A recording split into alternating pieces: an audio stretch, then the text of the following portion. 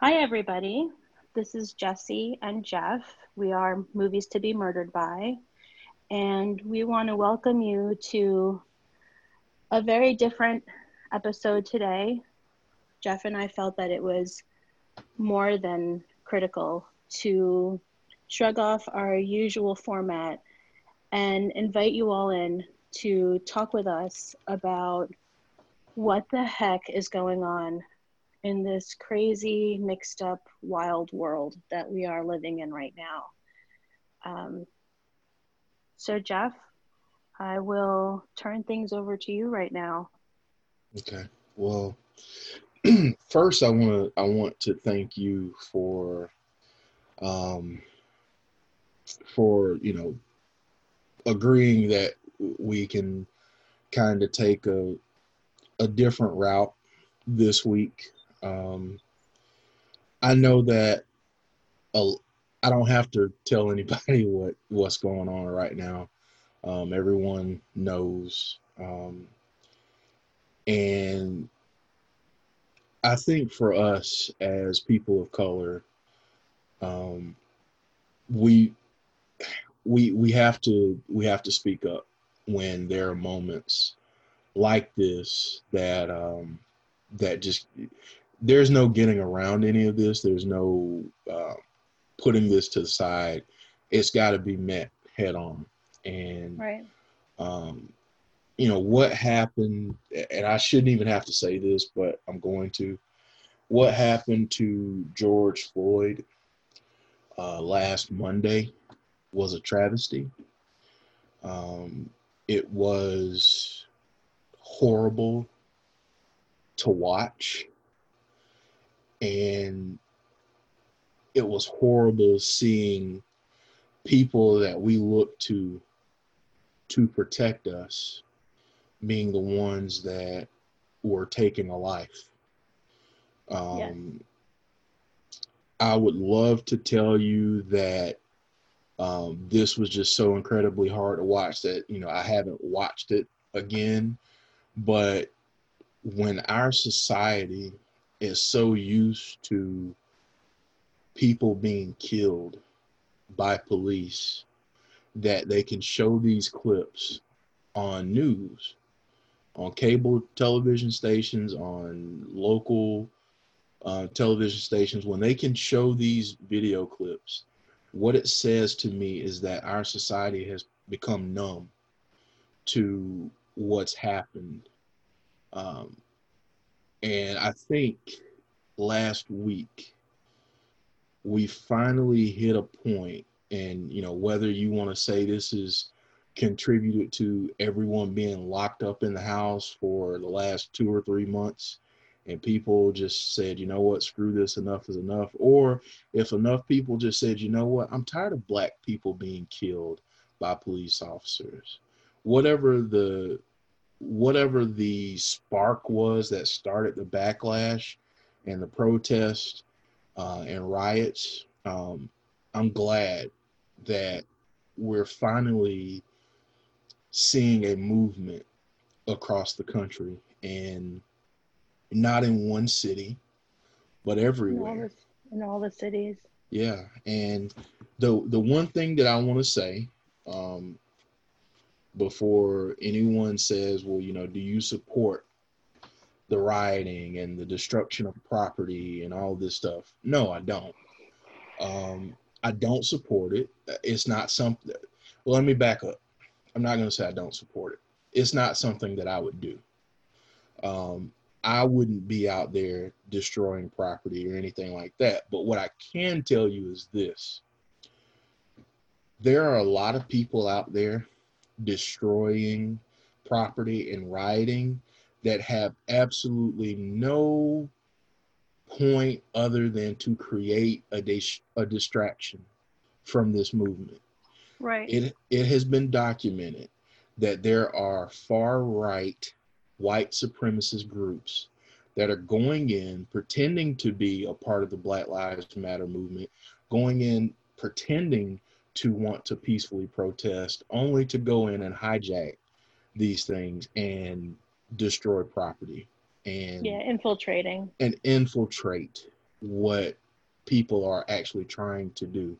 Um, I don't I don't know why I responded to this the way that I did, but there was a tweet earlier from Linda Hogan, who is Hulk Hogan's former wife, and she said, when I'm looking at, and I'm just paraphrasing here, but when I'm looking at all of this stuff, all I'm seeing is and I wish that I was joking when I said this.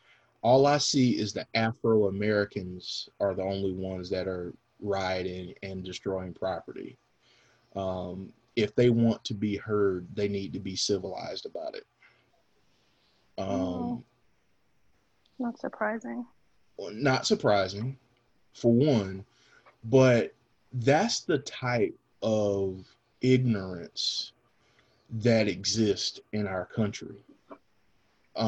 When you get people that are watching Fox News all the time, and if you watch Fox News, you know, sorry, not sorry for what I'm about to say, but if you watch Fox News, probably 95% of what you see on Fox News is a load of crap. Um, Absolutely. because they don't care about telling the entire story. They care about upholding Donald Trump and his crap, and they care about spin. And and I'm not saying that CNN, MSNBC, or any of those are any better. But I can tell you this: I can watch CNN and get a little more in the middle of what's going on. Listen, I can watch CNN and not feel like I have to take a cold shower afterwards. Exactly. You know Exactly. what I'm saying? Like at the very least, there's that. Right. So, for me, um, I've had a lot of people ask me, um, Jeff, how do you feel? Like, how are you doing?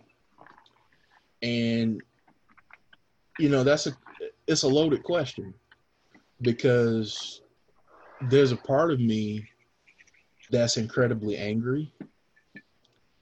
There's a part of me that is incredibly sad, and there's another part of me that wants to do something about it. Um, I'm tired of talking about this. Like, I'm tired of talking about how what we should do when another black person gets killed by a police officer, and it's murder. I don't really care what somebody says. Well, oh, he was resisting. No, it's murder. It's murder. If you look at that video, he was not resisting. That It's officer. impossible to. It's. I'm Yeah, sorry to interrupt you, no, Justin. go It's ahead. Go impossible. ahead. It's impossible to resist in that position that he had him in. And then it goes without words. You watch the video. You don't even have to watch the whole video. You see a still image of what happened, and there's just it's all right there. Yep. You cannot deny that. Yep. Yep. And like, I'm gonna apologize right now, because I'm getting emotional right now, um just talking about it. But I want to, for those of you that are listening, and maybe you don't know what to do. Maybe you have friends that are black, and you just don't know what to do, and you just don't know what to say, or maybe you just don't understand why all of this is such a big deal. I'm going to share with you 3 stories, if it's okay, um, of how it is to be a black man in America. Um, when I want to say I was either 9 or 10 years old. This was right around the time of the Rodney King um, Right. beating and all of that. And I forget how old I was. I don't know, but Um, I was with my grandparents that night, and my grandfather, um, who my grandfather was a great man, and I remember sitting on his lap, and the tears were just rolling down his face, and he looks at me and says, "Jeff, son, I thought that when I was going through all the things that I went through growing up, and my grandfather was born in 1928. Um, he said, I thought that going through all I went through, marching, and, he got locked up one time, for marching and protesting. He said, I thought that when we were doing that, it was going to make a difference. And he said, son, I'm seeing right now that nothing's really changed. He said, I want your generation to find a better way to make this change possible. He said, because if you don't, you're going to be my age one day saying this to your grandkids. Fast forward a little bit to when I was 14 years old. And for those of you who are not aware, these are conversations that happen in Black homes because they're necessary, because it's the difference between life or death. When I was 14, my father said, all right, I got to talk to you about something. Because we were fixing up a car and I was getting ready to try for my license in a few months when I was turning 15. And he said, we got to talk about something. He says, today, I got to show you what to do when you get stopped by the police. And I was looking at him like, what do you mean? What are you talking about? And I don't want anyone to think that this was the first time that I heard about racism or had dealt with it. I mean, growing up, I grew up here in the South, and I got called the N-word a lot. Had things said to me, and so I had dealt with racism, but this was a turning point for me. So my dad pretends that he's a police officer. And before he did that, he's like, okay, if a police officer pulls you over, as soon as you pull over and you put your car in park and you turn off the engine, as soon as you do that, you need to have your license, registration, and proof of insurance on the dashboard before the cop gets to your car. Because he said, I don't want you digging for anything. You can't dig for anything. Your hands have to be visible the entire time. Keep your hands on the steering wheel the entire time. So, like I'm asking him questions and he's saying all this stuff. So then he goes back and he pretends to be a police officer.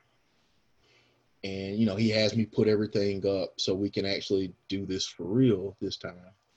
And he comes back and I didn't have my proof of insurance out fast enough. And as he's walking up to the car, I'm in my center console getting out my proof of insurance. And my dad comes to the window and says, bang. And I was like, what do you mean? He said, son, if you get pulled over and you do that, chances are you may get shot. Because they don't know, and they're not going to ask you if you have a weapon. They're just going to assume. So then fast forward. I was in college at this point, and me and some of my friends, we were at a house party Um, and we were coming back, and at that point I was this young college kid, so I had some dark tinted windows, and my system was blaring, and we were having a good time. Now, mind you, I didn't drink because I knew I was driving. Um, I did not drink. Um, my friends were drinking at the party, but not drunk. And I get pulled over. And the police officer comes up, and I have my hands on the steering wheel, and I have all my stuff on the dashboard, and I give it to him. And one of my friends just asked, like, "Sir, can we ask why you pulled our friend over?" And he says, "Well, it just looked like a suspicious vehicle." And I asked him, I was like, "Well, was my tent too dark? Was my radio too loud? If that's the case, I'm sorry." And he says, "I see how it is. We got a bunch of smart ass niggers in the car tonight. Well, we're going to teach you a lesson." So he makes us get out, him and his partner, and then they call for another car. And, like always, when a black person gets pulled over and they get pulled out of the car, they call for one car and 3 or 4 show up.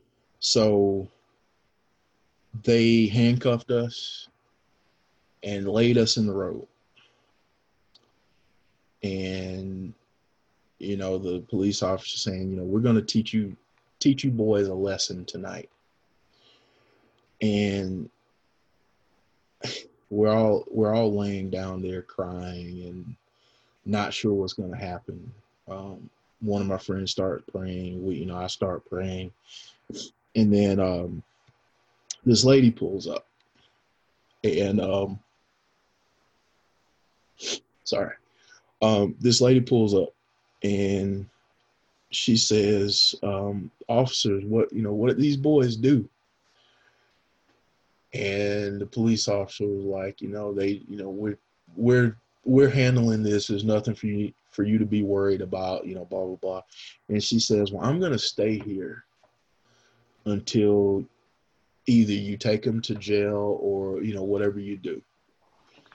Um, and they're still being kind of rough with us, and then I can hear her say, "Well, maybe I should give the sheriff a call. I know him really well. We go to church together. Maybe if I did that, um, he could come down and help sort things out." So, not a few minutes after that, they start to uncuff us and let us go. And we all thank the woman, and she says, um, she said, "Years ago, I probably would have felt like those police officers. I probably would have treated you that way." She said, "But my daughter married a black man, and all of the negative stereotypes and all of the things that I felt before went away because I got to know him as a person." And she says, "I can look at you kids and, you seem to be, college kids, so that you got that going for you." And she said, "You were very respectful, everything that I heard. And there was no point in you guys being treated like that." She says, "So um, if I could help in any way, that's what I was going to do. And I'm glad that I did." Um, all of those things are things that I've gone through. I haven't mentioned the fact that every time I go into a department store or something like that, I get followed around by people that work there. Um, I didn't mention the fact that, when people look at me, they automatically assume that I have no education. Um,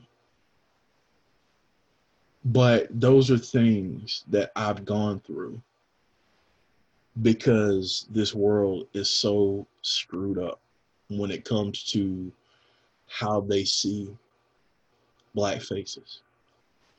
Um, I have, and this, and this is what bothers me the most about all of this.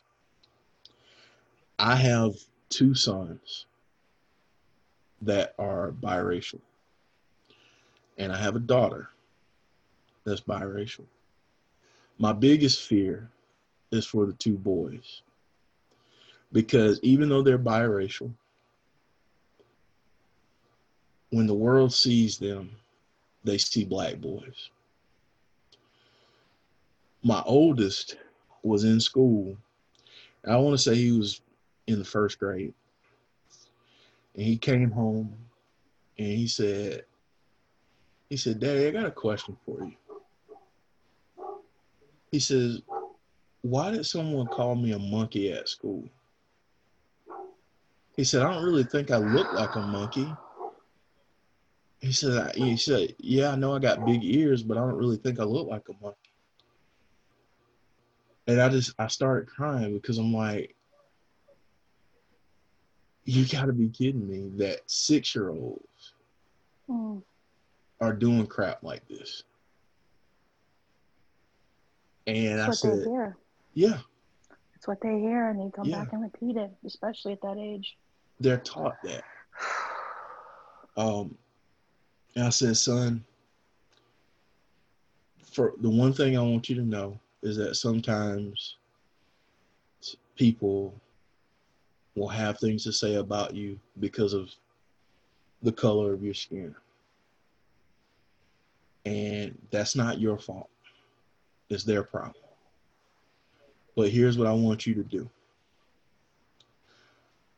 If something like that happens again, number one, do not respond to them with anger. And two, go tell someone in charge, whether that's your teacher or principal, whoever, as soon as possible. Because what people don't realize is when someone calls me the N-word, more often than not, I just have to take it. Because if I'm violent with that person, I've done exactly what they want me to do.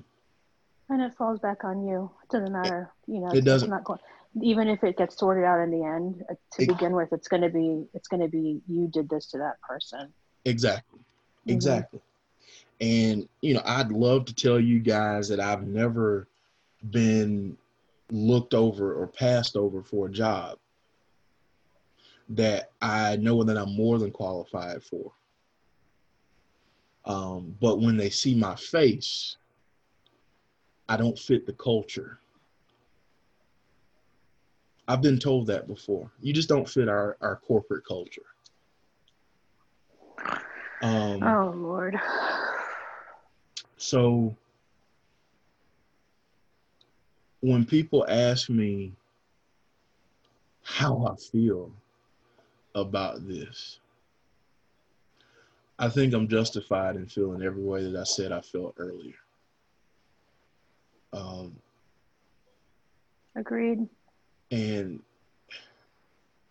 I'm gonna say this too, and then Jesse, we can just kind of talk back and forth. But if you're in a interracial relationship, if your spouse or your boyfriend or girlfriend or partner is black or a person of color, please, please, please, please be genuine in why you're with that person. Because more than likely, you're going to have to pick up the mantle as well in terms of fighting the social injustice. You're going to be put into a situation where you can't be indifferent. Because when you're indifferent, it not only signals to the people that are bringing this injustice against you that you're not all in, but more importantly, it shows the person that you're with, that you don't have their back 100%. It should not be some type of fetish or something else. Like, I'll go ahead and just say it like it is. Why not?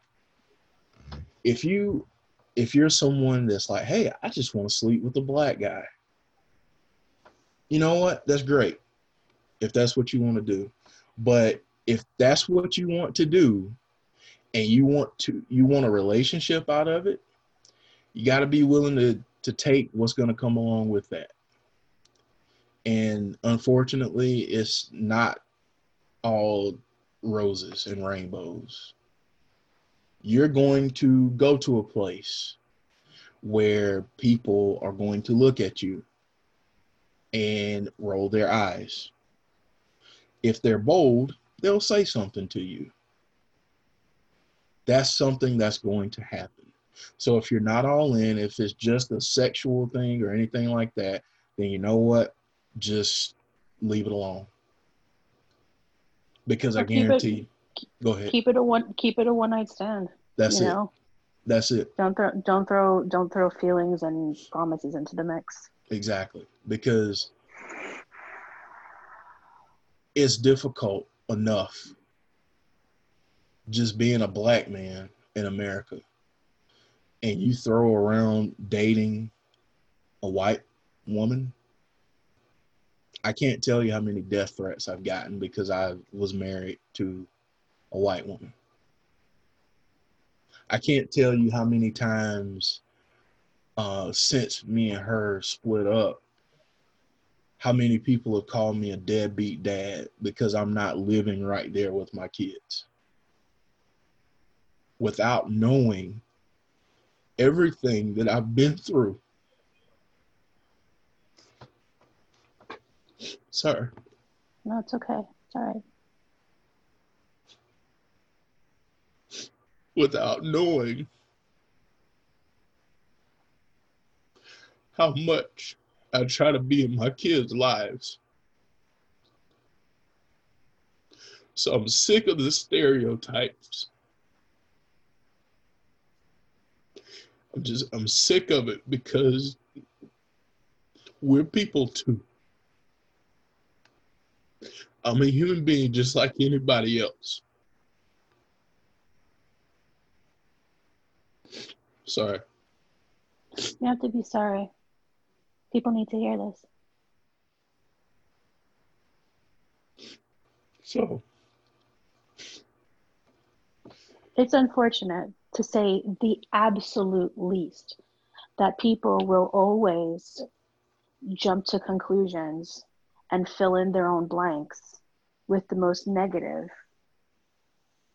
storylines on situations they don't know anything about.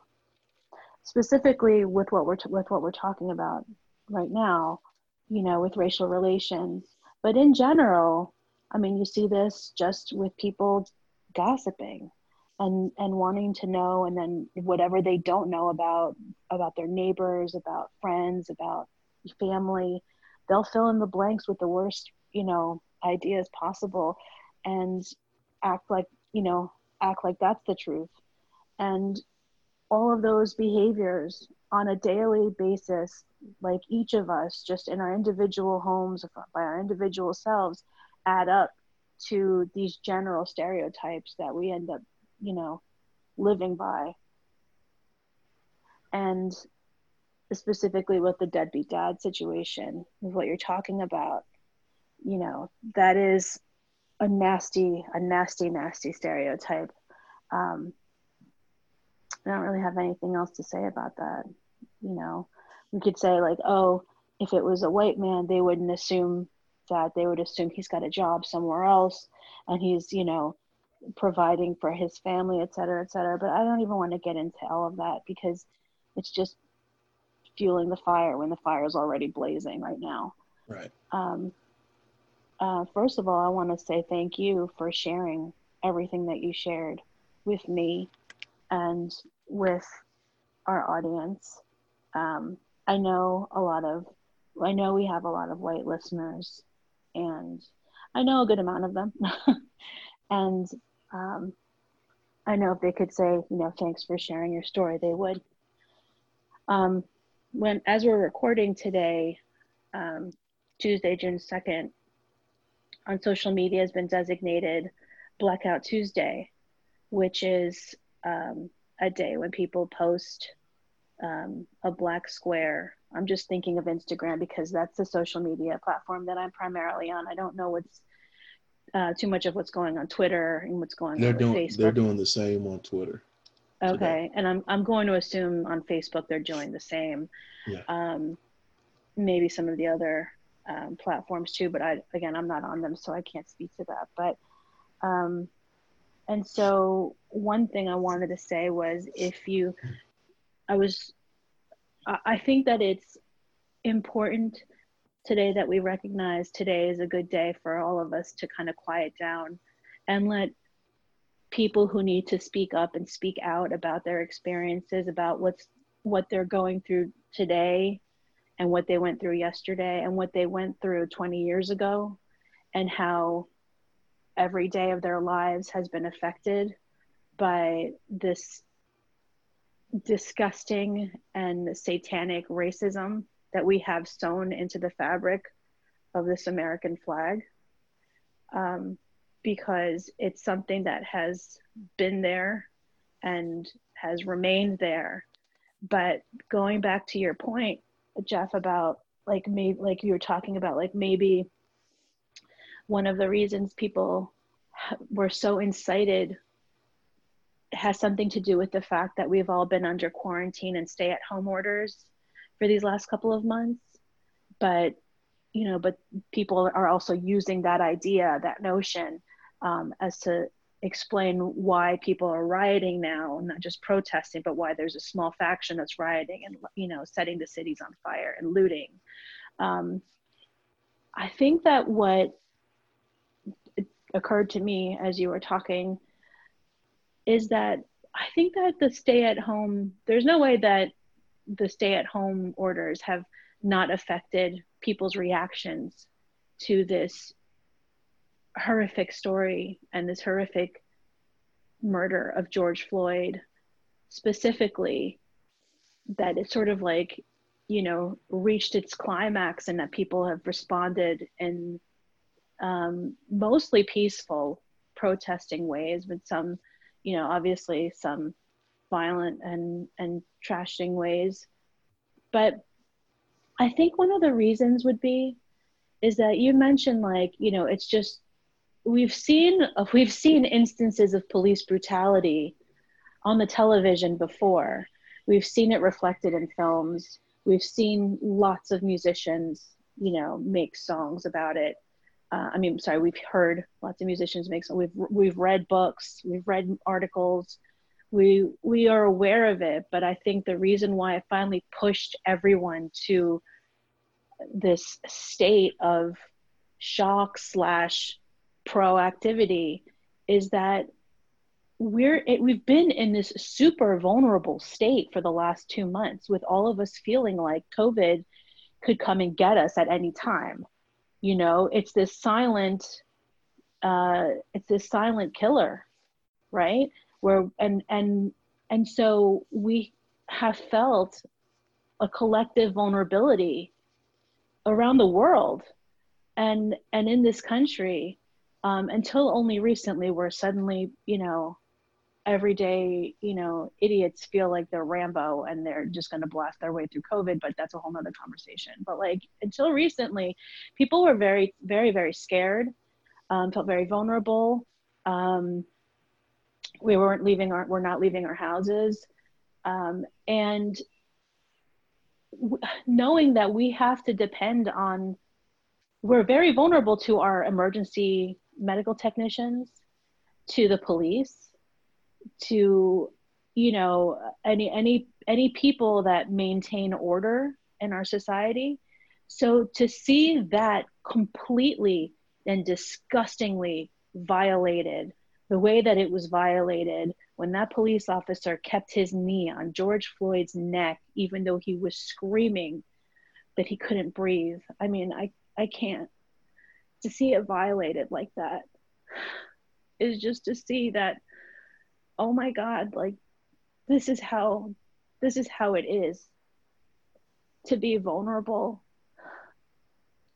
to possibly be murdered, to have someone we know murdered, to have someone in our society murdered for no reason.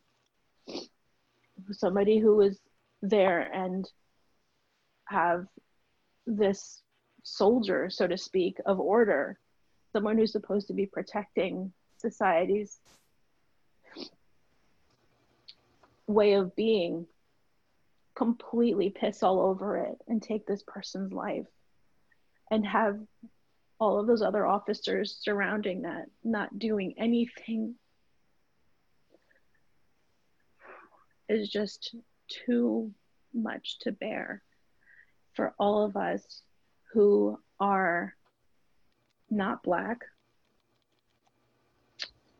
and have not been personally affected by such an instance before. And I'm calling it out for what it is. You know, I'm 100% Ecuadorian. That's in South America, for those of you who don't know. Okay, my parents were immigrants who came over. So I've experienced, I will say, a certain level of racism throughout my entire life, but I have never experienced a violent racism to that extent. And that is a reality that African American people in this country have had to deal with. This is a multi-generational trauma. I'm not speaking for African Americans. I'm just reflecting back on what I have had told to me by Black friends, by Black teachers. And so I think that, Jeff, I mean, that's sort of like where I'm coming from in my understanding.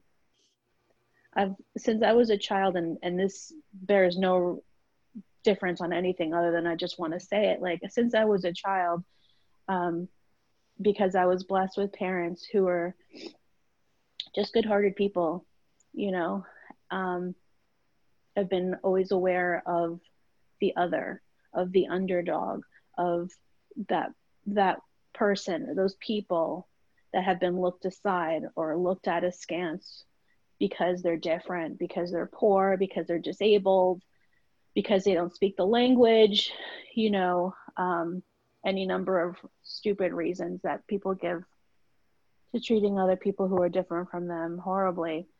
So I've always just wondered, you know, in the back of my mind since I was a little kid, like, what is it that we can do to make things better when everything feels so overwhelmingly toxic? Like, you know, what can I do? And I've come back to that feeling, you know, in this past week. Anytime that I've seen an instance, right now I live in the suburbs of New York City. I live in a very affluent, very white village. And I've seen situations where I saw a situation on my street where a couple of African American teenagers were walking down my street. They had duffel bags with them. I know they were leaving the nearby foster care facility and probably making their way down to the train to go, you know, to go visit friends or family, because we live along the Hudson River. We live close to New York City. We live close to upstate New York. We're right in the middle. So you get on that train and go anywhere, you know. Any number of big cities you can get to. So I don't think anything of it until I see a police car pull up. And I live on a small street, okay? I'm talking about it's a on the other side of the street is a one-way street. I mean, it's a tiny little dead-end street. And I'm seeing police officer come out, you know, big burly white guy, just like all the police officers here. And immediately I run out the door and I go and I stand on my front lawn to keep guard and to watch, to make sure that nothing happens to these two boys. Because, and I felt all of this shame for so many different reasons. It's not about me. You know, I'm a person of color too. And I was terrified just watching the police officer, just looking at and standing there. I was like, he could come over here and ask me what the fuck I'm doing on this, you know, on this street, because I'm, you know, one of two people in my entire neighborhood, surrounding neighborhood, that are not white, you know. Yeah. And so I'm shaking, but I'm shaking also for them, thinking how they might be feeling right now, having to, he made them empty out their bags. And he made them empty out their bags. And it just, I'll never forget that. They're just standing there, like, being humiliated. And then finally, when they were allowed to go, they left. And the cop came over to talk to me. And he assumed that I was standing there.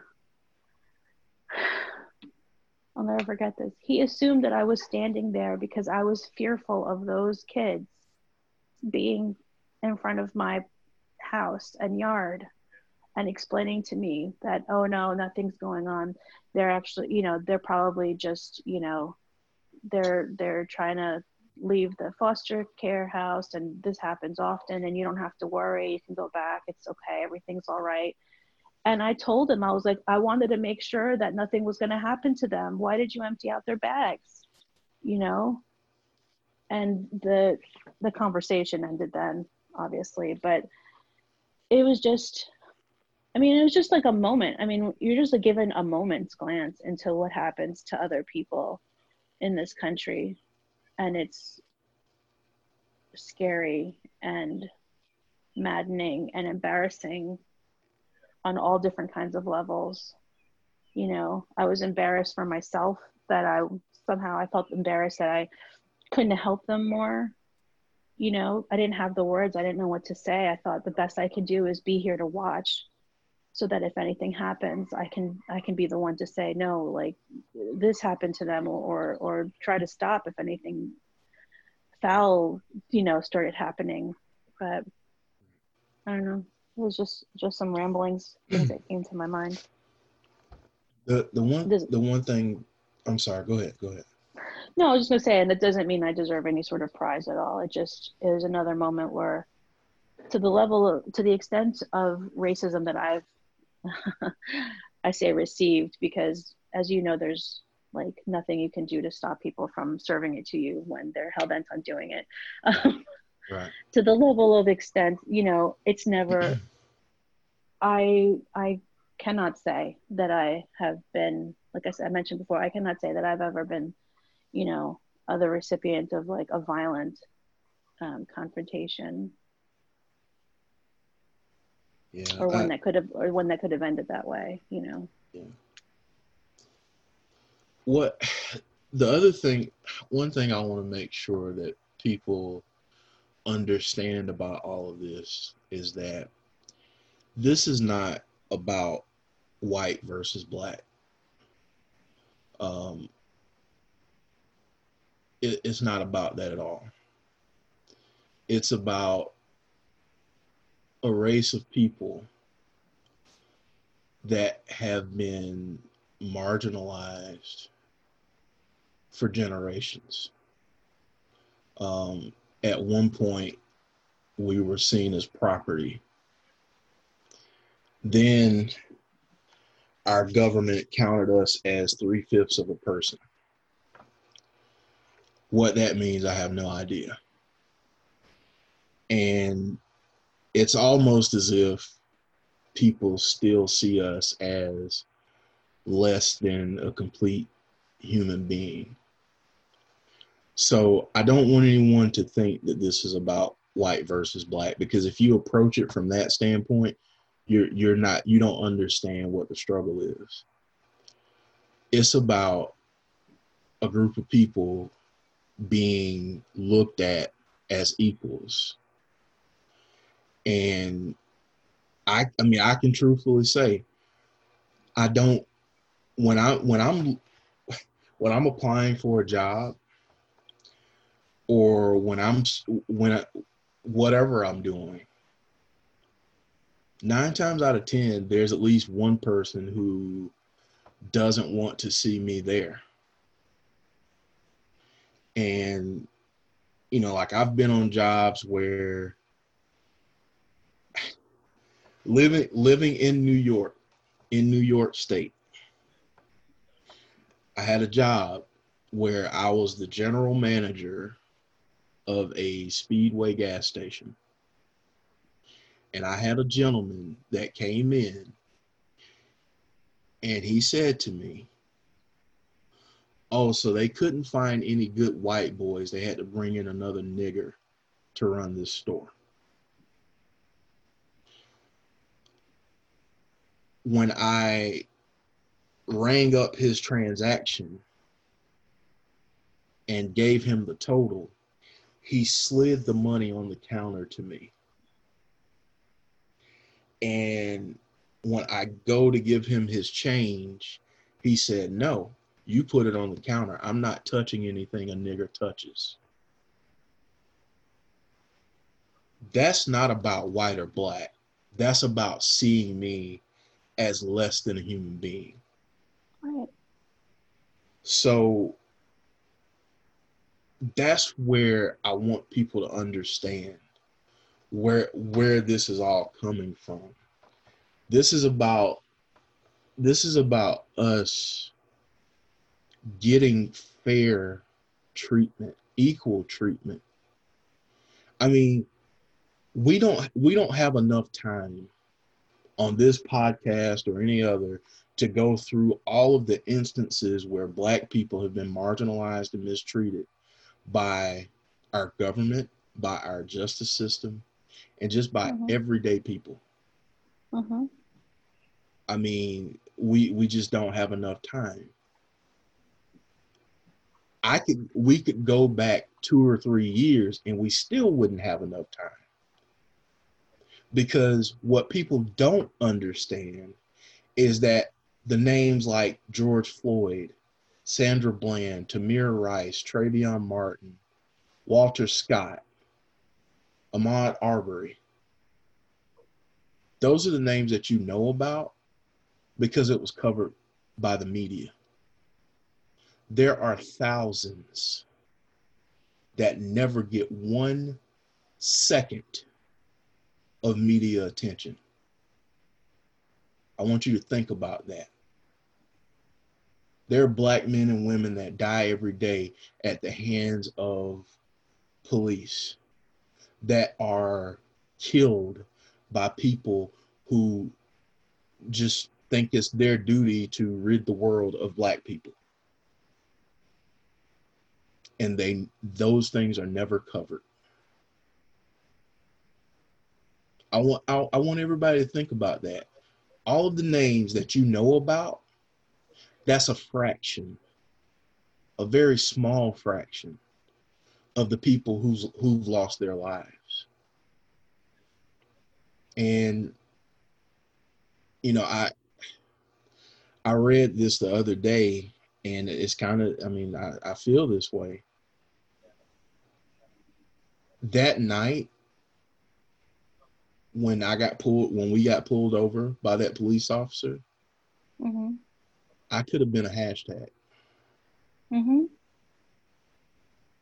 Like I could have been one of the names that people say, well, this person got killed by a police officer.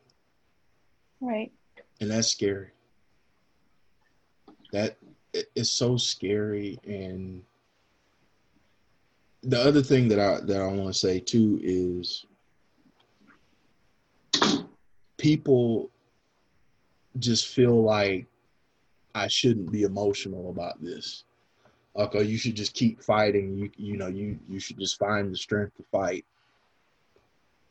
Everybody gets tired. And you get to a point where you get tired of fighting. You get tired of always having to do more just to prove yourself.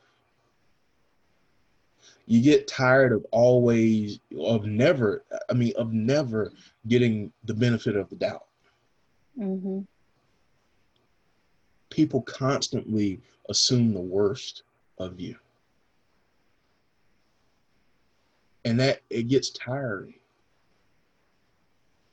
So when I'm crying, when I'm upset, mostly it's because I'm tired. That's why I cry. Because I'm tired. I mean, just last week, I updated my resume and I started to applying to all of these jobs. And, I was really excited about it. And like, yeah, I'm going to, somebody's going to call me back. Well, I haven't gotten a call back. And in having this conversation with someone, I wonder, is it because I decided to update my resume and put my picture on it? Mm. Because now you can't hide behind the fact that you talk to me over the phone and you assume one thing, and now when you bring me in person, it's something different. Mm-hmm. And the person asked me, are you going to take your picture off of your resume? And I said, hell no. And they said, well, why not? I said, because when someone looks at my resume, I want them to know who and what they're getting. And if they don't want me to be a part of their organization, that's their loss, not mine, because I bring a hell of a lot to the table. Hell yeah. Also, do you want to go work for somebody who's, not going to hire you because of what you look like? Like, all Absolutely not. right, like just did me a favor too. You know what I mean? Like, thanks. I wouldn't want to work for them anyway. Exactly. Yeah. I mean,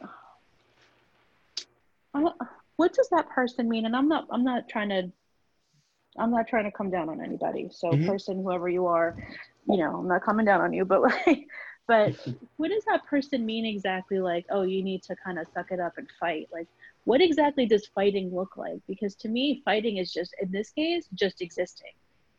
Yeah. Your existence and just your continued existence is, is the fight itself. Like what you said, like you're freaking tired. You're tired of having to go through everything that you go through in this aspect of your life, which colors all the other aspects of your life, frankly. Right. And I mean, look at how crazed, non-Black people have gotten this week. So many tears shed, so many, protests, all this stuff, all these emotions.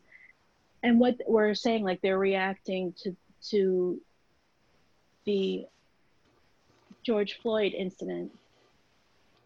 And I'm not coming down on anyone. I'm just saying, like, and that's one hideous and vulgar and heartbreaking incident, but that's one incident out of, like what you said, like we don't have enough airtime to, like, to talk about all the grievances, all the awful acts of violence, of passive aggression, that Black people have had to endure.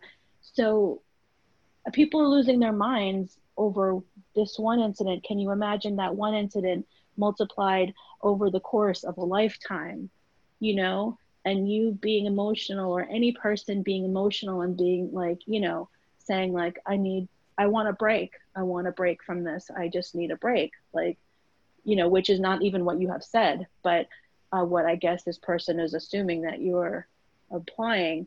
I mean, I think that's a little bit more than reasonable. I think anybody under any circumstances that, that occur, one instance would be enough. Multiply that out. I think you've got people who are suffering from, like I mentioned before, like this multi-generational trauma, you know, that you've had to carry, because your very existence is the fight that you're continuing on. And at the same time, it's it that all of that is so stressful, you know, it's so stressful. Yeah. I can't even imagine. Yeah, and I think a lot of times people will say, well, you got to be strong. It's about not, I think the thing that they were trying to get across is not showing weakness, but it's like, it's not weakness, it's vulnerability, it's human emotion. Mm-hmm. Because I'm tired. I mean, if you get beaten on enough, you you can't take it forever. You have to say, okay, enough is enough. I'm tired. Mm-hmm. And you know, that's why for me, and if we have some listeners that are black, and you're listening to this, and you're thinking about all of the generations of everything that we've been through, that's why it's so important to put mental health as a priority in your life, because you may be angry or you may be depressed, and you're just like, why do I feel this way? I said this to my therapist. I said, I feel like the oppression of black people has led to many cases of undiagnosed depression. There are people walking around out there angry, sad, and they don't know why. Well, this is why. Because when you're constantly told and shown by others that you're inferior, it places a chip on your shoulder, or it makes you think that what they're saying is true. And if you hear it enough, like I've heard it so much throughout my life that personally I got to a point where I believed it. I believed that I wasn't good enough. That I wasn't good enough to get this job, or I wasn't good enough for this person to understand my struggle, or I wasn't good enough for a relationship. I believe those things. I don't now. But that's because I've been working my ass off in terms of therapy. Like if you're feeling that way, see a therapist. And you know what? Maybe you don't need to go every week. I'm not saying that you have to go every week. But no one ever says anything about a person getting an annual physical. So why the hell should people say anything about going in and taking care of your mental health? Agreed, 1,000%. And and I just think that people overlook that. People overlook the emotional and mental abuse that black people take when it comes to situations like this. And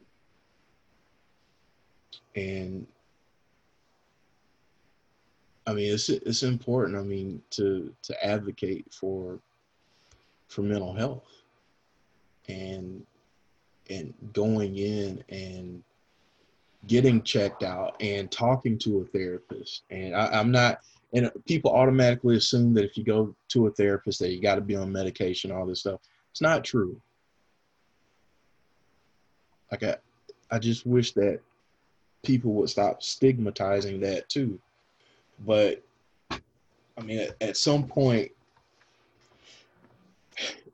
basically at some point, this all has to change.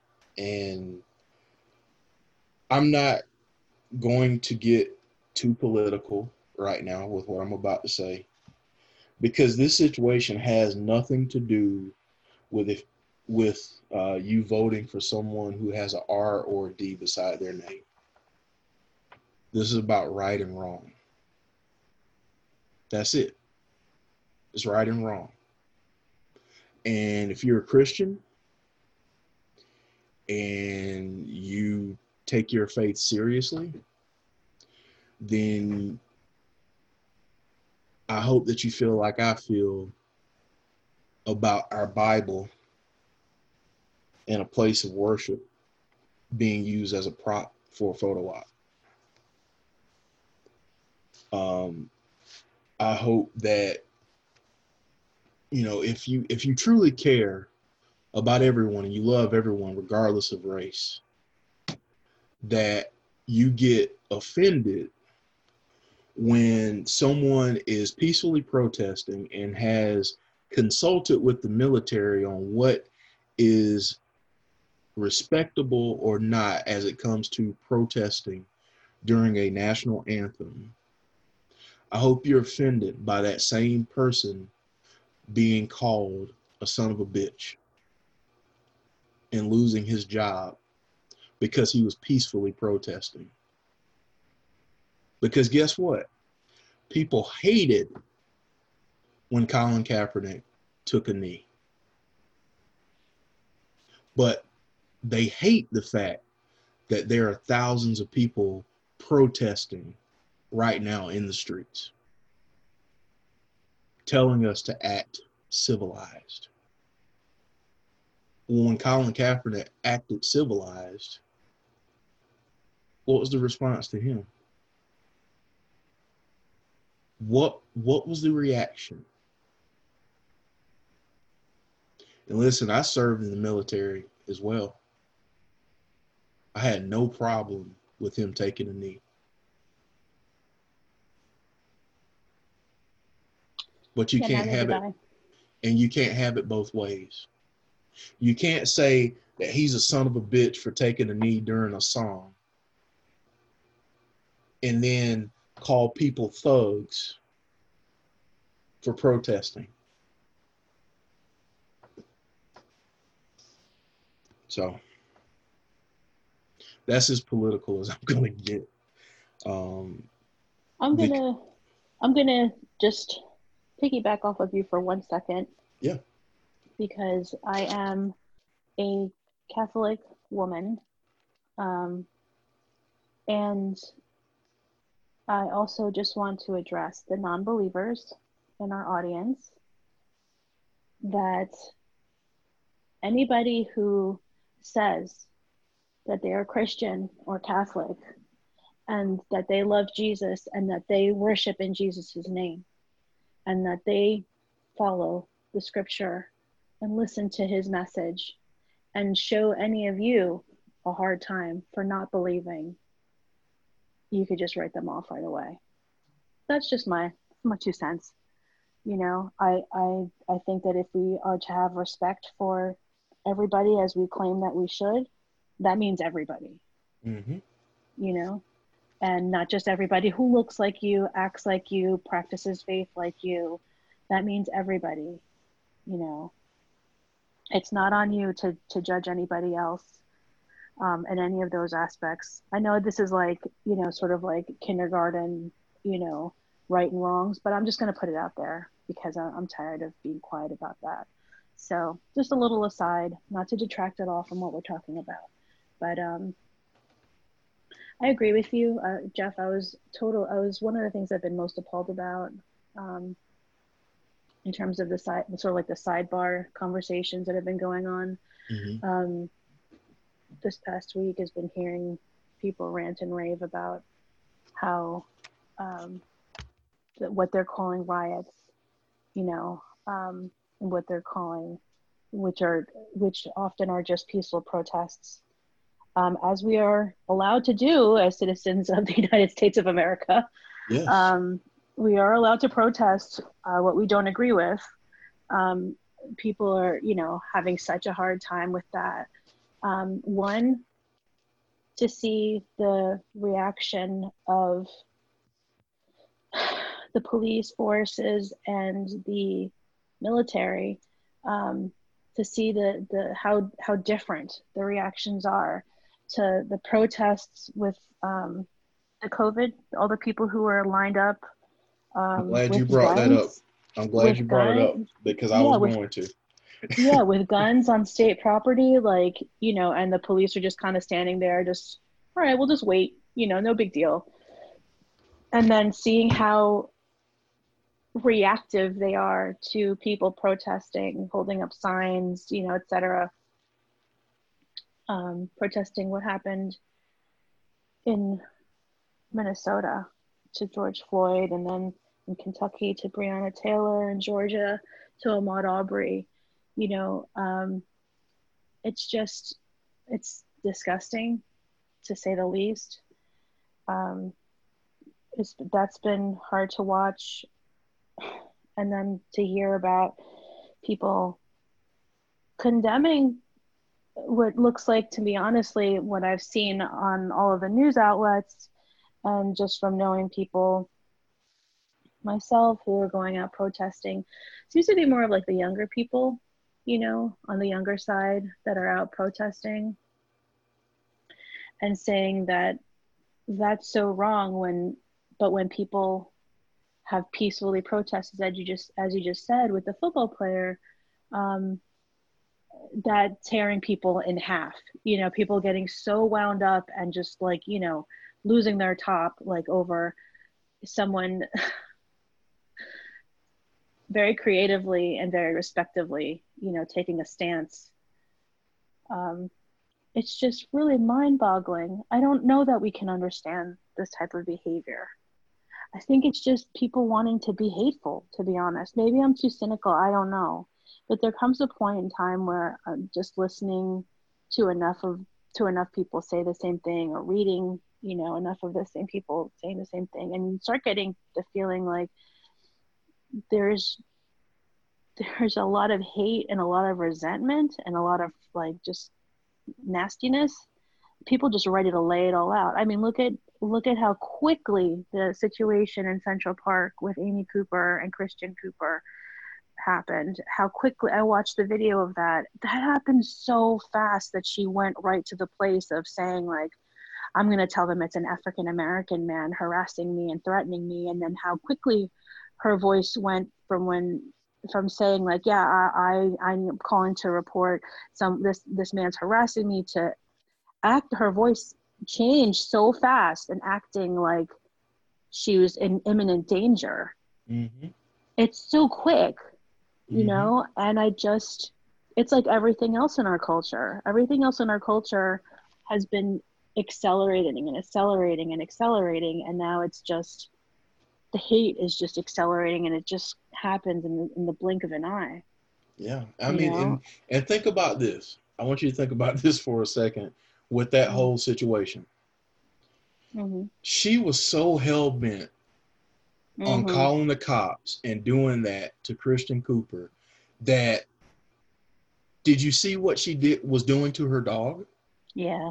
Yeah, I did. It was really awful. Her dog was, for those of you who haven't seen it, and it's pretty graphic, but her dog was caught, and she was holding her dog by the collar because she refused to put him on the leash, to his own detriment, that he was twisting around in his own collar and choking the entire time that she's going on about this. Her poor dog she's holding him up in the air, and he's choking on his own collar, and she won't put him down and put the leash on him because she's just so wrapped up in like getting her vengeance on this man who asked her to put the leash on the dog.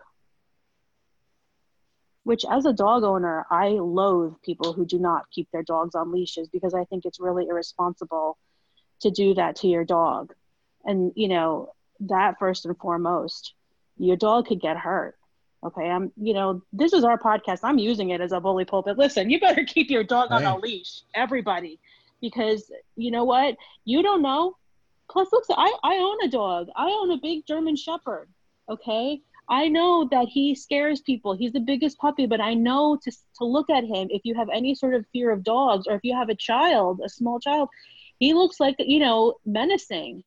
you know, and I'm not out to menace anyone. I'm not that selfish that I need to be like, hey, peace and love, I'm so freewheeling, this is San Francisco, we have my dog off my leash and just chilling out and vegging out, you know, that I need to like be that way so badly that I can't think of other people and put my dog on a leash. And not just that, even if, all right, say you don't like people, you're a dog person, you only like dogs, like think of your dog.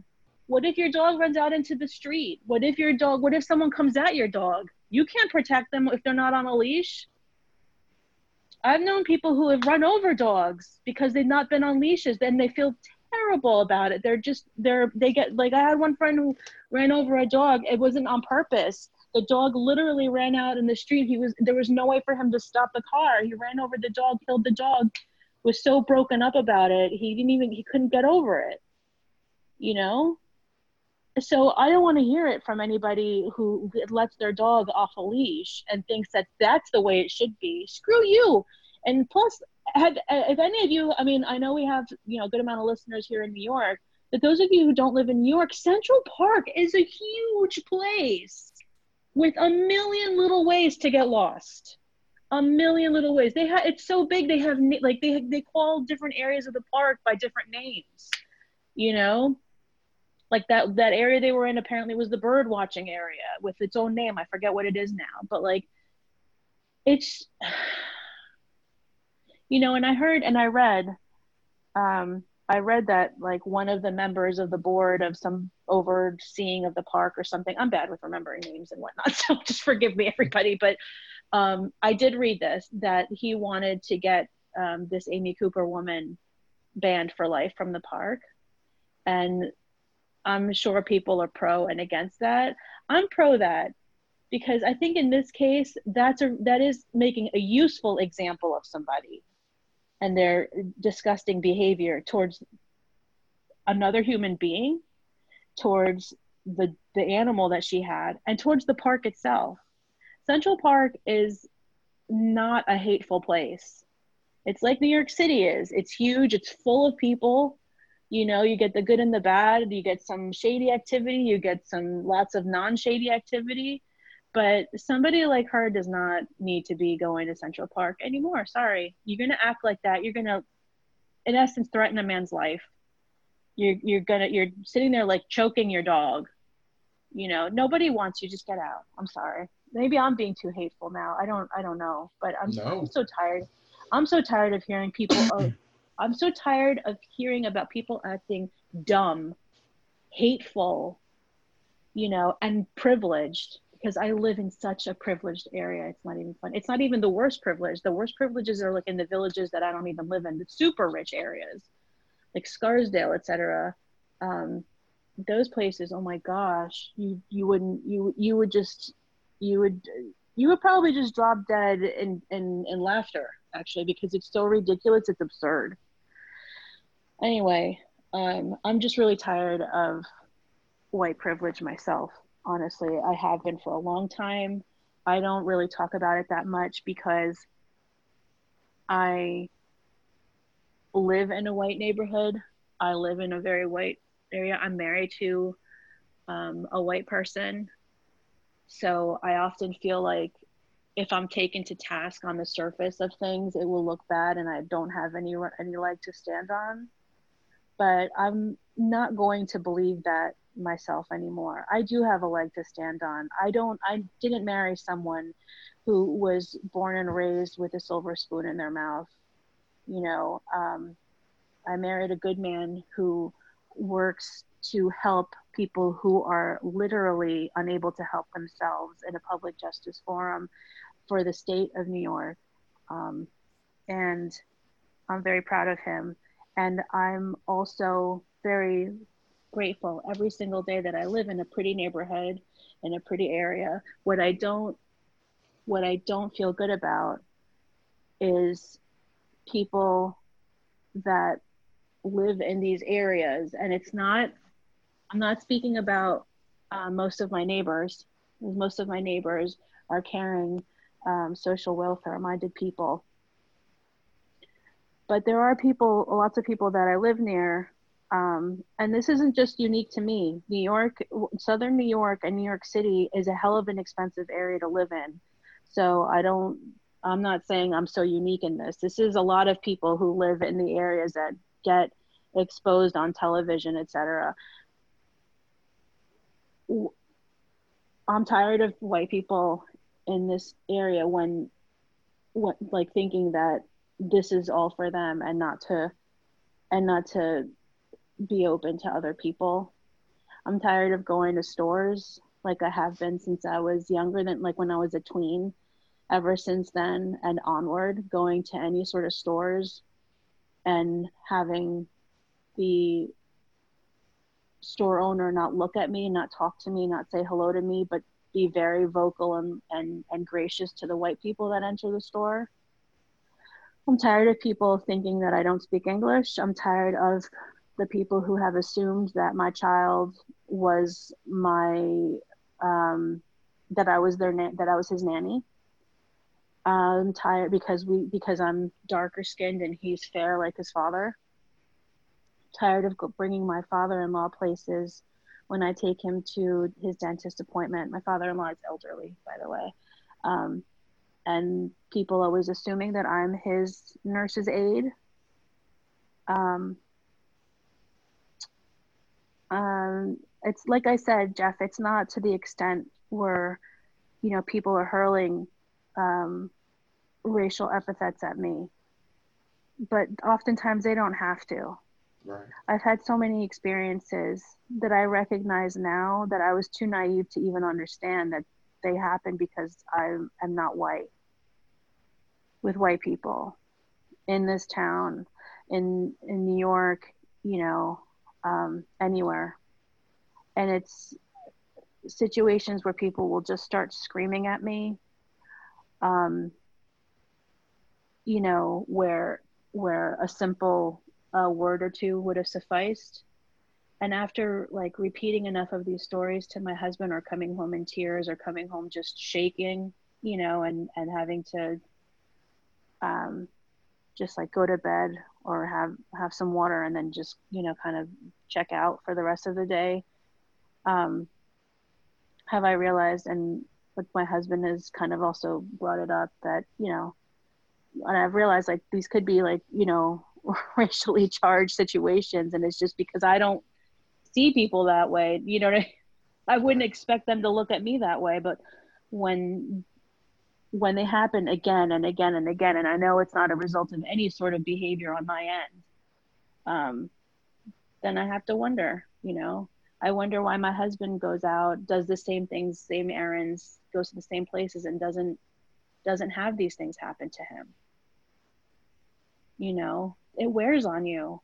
Yeah. It really wears on you. I'm tired of feeling like I can't say things because I don't want to offend the vast majority of white people, because et cetera, when I'm not trying to offend anybody.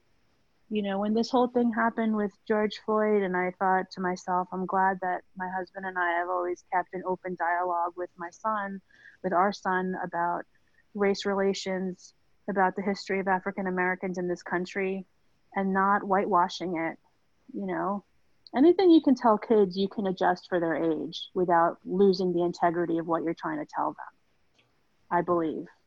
You don't have to show them a picture of someone being lynched, anyone, but you can explain to them in an age appropriate way that they'll understand that, people have been killed repeatedly, So, after this happened, I was looking for like a way to talk to him about this level, this like hyper violence, in an age appropriate way. And I found some good articles and resources, and I sent them to my neighbors. I sent it, to my neighbors. All of them are white, and I had one neighbor.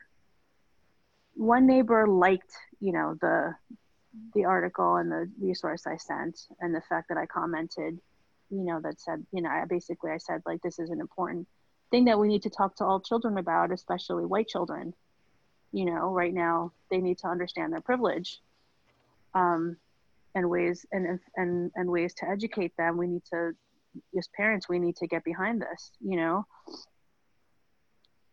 And I only had one person actually reach out to me and say that you know, tell me sort of like what page her and her family were on with speaking to their kids, and then come back at me with another book that she'd found as a resource, and then ultimately tell me that she was going to address this issue directly with her kids. Is something that they'd never done before.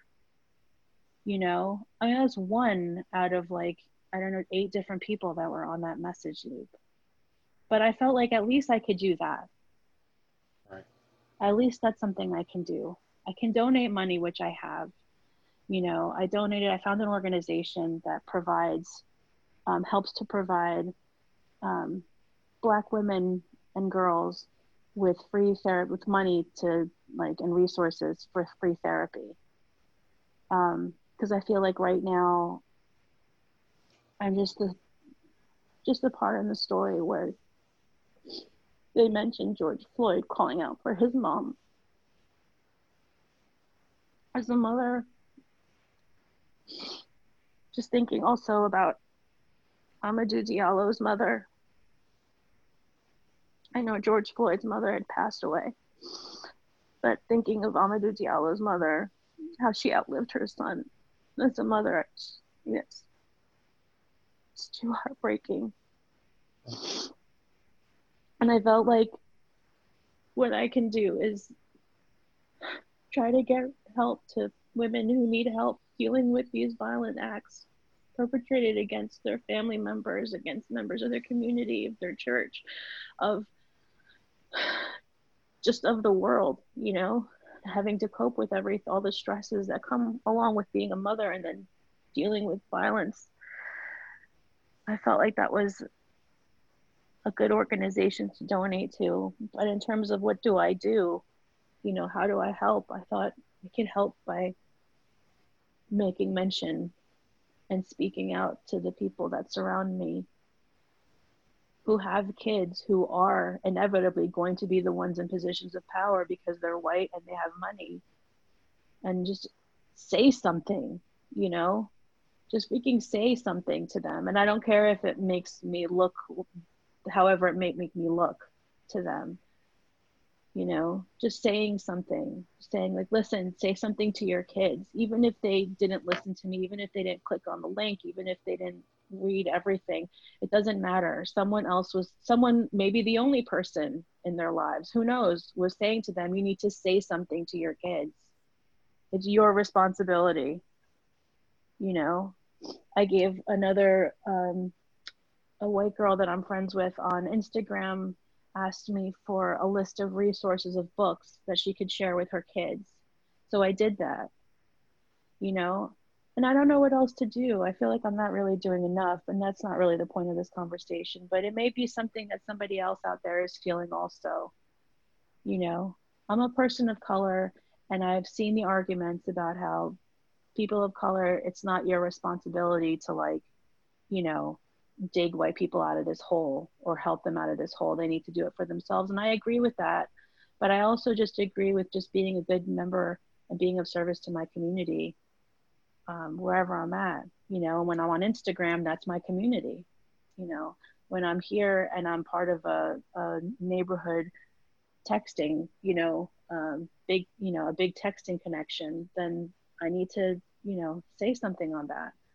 But I just wanted to share that. Maybe somebody out there too feels the same way or similarly. Thank you for sharing that. Yeah. I think I do. I mean, I have had quite a few people ask me, what can I do? And the first thing that I'll say is whatever you feel comfortable doing. Whether it's donating to causes like you mentioned. Um, but you know, I think the first place that you have to start is having real conversations. with, I mean, if you have friends that are black, if you have friends that are people of color, having a real raw conversation. And don't, this is one of my favorite quotes, and I wish I could remember who said it, but don't listen with the intent of responding. Listen with the intent of listening and hearing the information that's being shared. That goes such a long way. Just listening, just having that open dialogue, because I guarantee you, what will happen in all of this is that you'll hear something that you just did not think was ever possible in this country. I mean, I have a really good friend who I told him the story about my dad teaching me, what to do when you get stopped by the police. And he's like that's a real thing. Yeah. And I mean, I'll go ahead and tell you right now. I mean, my oldest is 11, and I mean, fortunately, we've been able to talk about some of these things. But I mean, at some point soon, in the next several years, I fear that I'm going to have the same training session with him that my father had with me. And that makes me sad. And it makes me angry that we're at this place in our country, in our society, still. And what's been done to, I mean, honestly, in the last few years, what's been done to bridge the gap? I mean, apparently Charlottesville wasn't bad enough to make people change their thought pattern.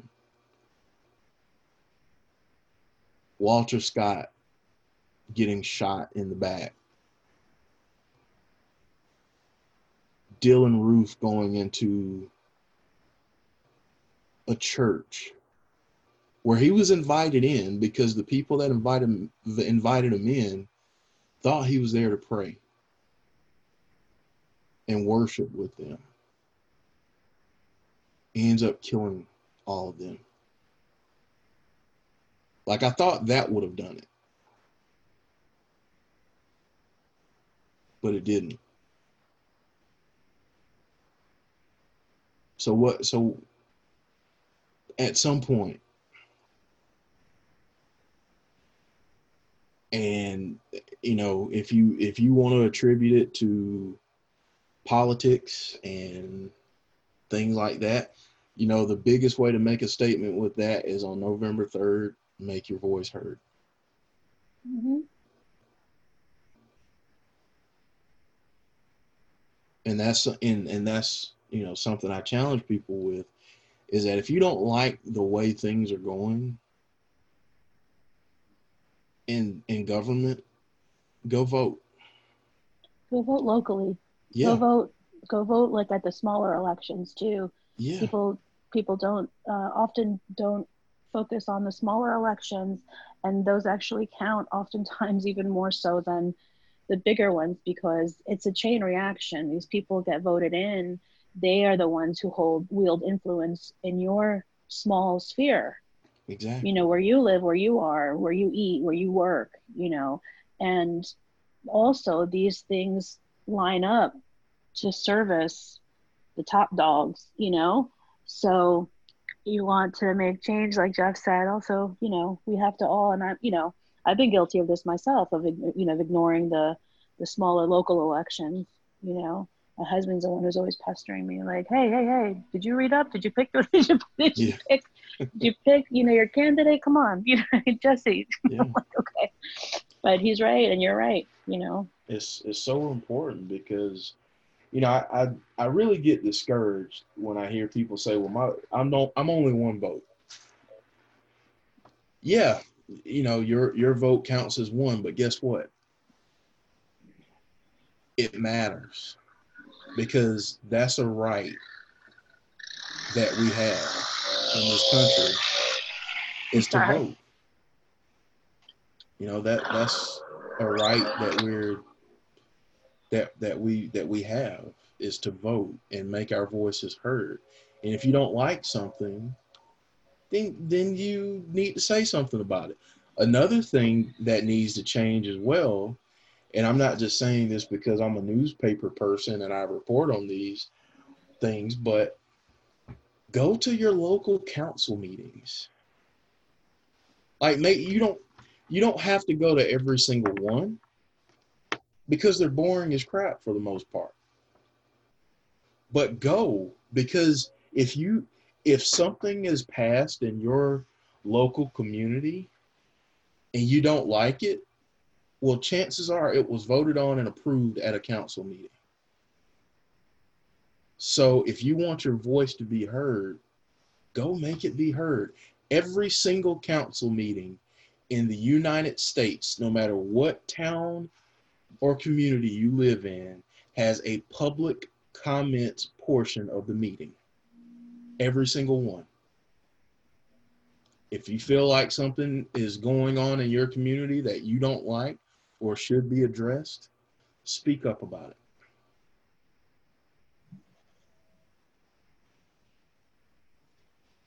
Absolutely. Well, I will say that we'll kind of wrapping up here. We'll be back Friday with a review of a movie. Mm-hmm. Um, to try and take people's minds off of everything that's going on, and mine included, because honestly, I haven't watched a single movie this week. I haven't watched a movie since last, I think maybe Wednesday. Mm. And it'll be a good distraction to watch a movie. But with that being said, just because we're doing that doesn't mean that the work is going to stop. We're going to continue to be vocal about everything that's going on.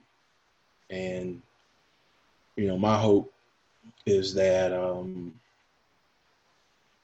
people will just wake up and see things for what they really are.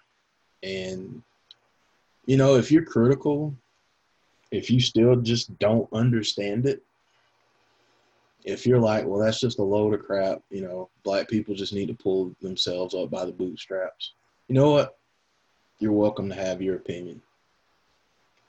But I know what I live day to day. I know how people respond to me. I know how people treat me. And I know that my experiences are very real. And there are enough articles and videos and media coverage out there to prove that what we've been saying for years is also very real. Mm-hmm. So if you choose to still be in the dark about all of this, then it's exactly that. You're making that choice to be ignorant. You're making the choice to bury your head in the sand. And maybe none of this affects you right now, but it will. Some point in your life, someone that you know, someone that you care about, they're going to be impacted by this, and hopefully not in a way that is fatal. Yeah. Hopefully it's not in a way that's fatal. But my goodness, yeah. I again, Jesse, thank you for having this conversation with me. Yeah, And absolutely. No, um, absolutely. I'm so glad that you wanted to, and I'm so grateful to hear your experiences. yeah, and that, like I said, I mean, that's just a snapshot. I Mm-hmm. mean, there's so many I'm sure. different things. No, I was gonna say, like, I'm sure you have a thousand other stories. Yeah, You know, yeah, I did want to say that I just wanted to make mention, if you are looking for something to watch that is appropriate for right now, on Netflix there is a series called Trial by Media, and you can watch any of those episodes. I think are important towards understanding how the media influences, um, the criminal justice system in this country, and also just how it looks at it. But specifically, there is an episode on the tragedy of what happened to Amadou Diallo, yes, and that one is very appropriate and timely to watch right now. Also, I know this is a super popular movie and lots of people have already seen it, but um, well, two movies actually, but both by Spike Lee. Um, the first one, if you haven't watched the epic of Malcolm X, the yeah, movie is just called X. You should really take a look at it and watch it. Denzel does a really great um, and close. Um, he portrays Malcolm X very closely to how, in his speech rhythms and everything, how he was in real life. Um, you can also get a broader sense just by his own family's history and the fact that the movie spans different decades. You get a sense of some African American history right there. Um, and Do the Right Thing, which is more contemporary. Um, it takes place in Bed-Stuy, Brooklyn, New York City, but it does speak pretty much exactly to what's going on right now. Spike Lee definitely took his influences from real life events, and unfortunately, the pattern has repeated over and over and over again. So it makes the movie really timely. Um, and both of them are amazing movies. Both of them have amazing books that came out that he wrote about the making of both of those movies. I read them; they're incredible. I know Spike is often like the poster child for African American cinema, but for good reason, because he's a master. So if you haven't seen those movies, or if you haven't seen them in a long time and you're looking for something, please give them another watch. Again, the Trial by Media is another good one. And then, of course, the wildly popular documentary series that came out earlier this year about Malcolm X. Um, I forget which platform it's on. I don't know if it's Netflix or if it was Amazon. But yeah, those are some to watch. Some books to read. Anything by Audre Lorde um, is probably helpful right now. An amazing poet, an amazing writer. Um, she will touch your heart. I can often only read a little bit, like little bites of her writing, because it hits so hard in a gentle way that I end up crying and, and emotional. But she's amazing. So give her a look. one other show on Netflix that I have to recommend is When They See Us, um, by Ava DuVernay. Um, have you seen that, Jesse? No, I haven't. It covers the story of the Central Park Five. Oh, wait a minute. Yes, yes, I did see that. I'm Okay, sorry. Yeah, Um, heart. That's a really powerful one. yeah. And if you, I don't, I'm not going to go into details about the movie or the actual events. If you want to know about the Central Park Five, just look it up. There's information out there about it and what takes place surrounding those events. And yeah, just a powerful mini series. And yeah, it's just wow. Just thinking about it is Yeah. is something else. So And then we'll, like Jeff said, we'll come back to you guys on Friday and we'll talk more things horror, um, horror on the small screen, because as it does, horror is a really good channel for processing all of the real life horrors that happen in our daily lives that sometimes get too much to bear. It's good to extrapolate and filter, and horror movies can be that. They can do that for a lot of us. That is one of the things that I admire so much about the genre. So we will see you then. Jeff, thank you again for talking. And um, as always, I'm so happy just that we're friends yes, and we're podcast mates. And I'm happy to sail on this ship with you. So thank you all for listening. We really appreciate all of you. And go forth um, in peace. Be peaceful to each other. I know that's what what God would have us say, right? Jesus. that's right. And if you're not a believer, then just go forth and be peaceful, just because it is the right thing to do by your conscience. Thank you, everybody. Thanks, everyone. Bye.